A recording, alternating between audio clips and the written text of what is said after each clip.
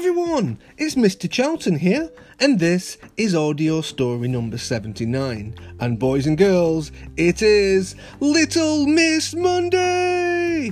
And this week's story has been chosen by two children. They both messaged me and they asked for the same story. So, this week I will read Little Miss Hug. And it has been chosen by Sophia, who is in Cyprus. Hello, Sophia. And Kian, who is in India. Hello, Kian. Are you ready? Okay, let's begin. Little Miss Hug by Roger Hargreaves. Have you ever fallen over and hurt yourself? I bet you have.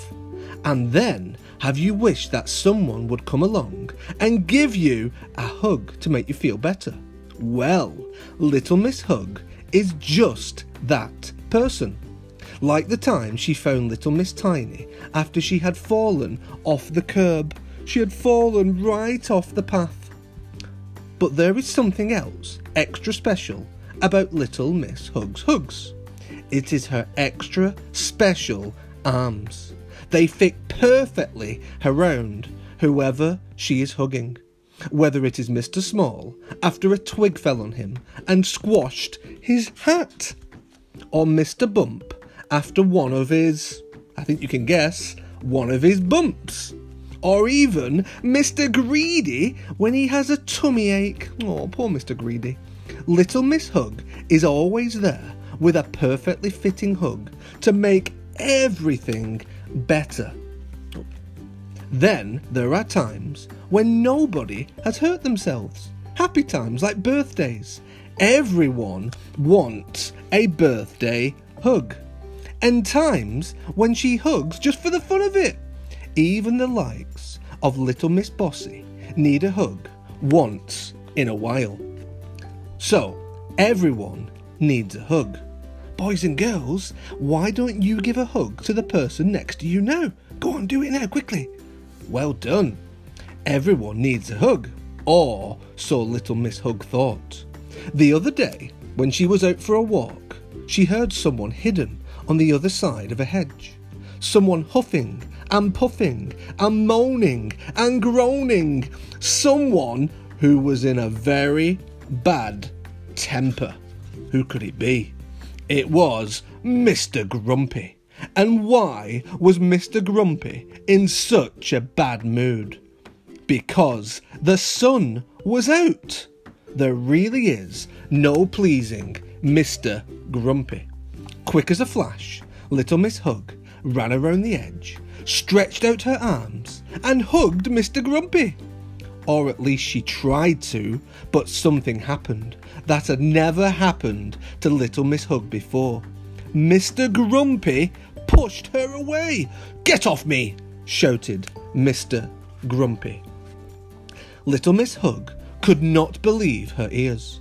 She could not believe her eyes. Nobody had ever refused one of her hugs before.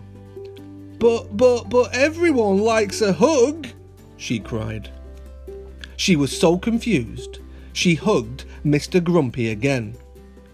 "I know what you are trying to do," said Mr. Grumpy, "but it won't work. I am grumpy, and I like being grumpy, and no amount of hugging will change that."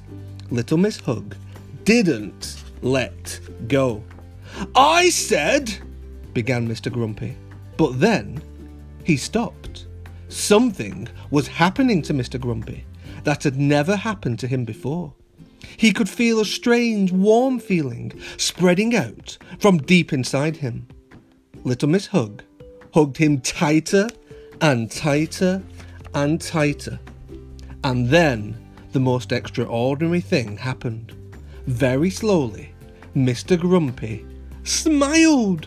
For the first time in his life, he was happy. Little Miss Hug let go of him. "I must say," said Little Miss Hug, "you have a lovely smile."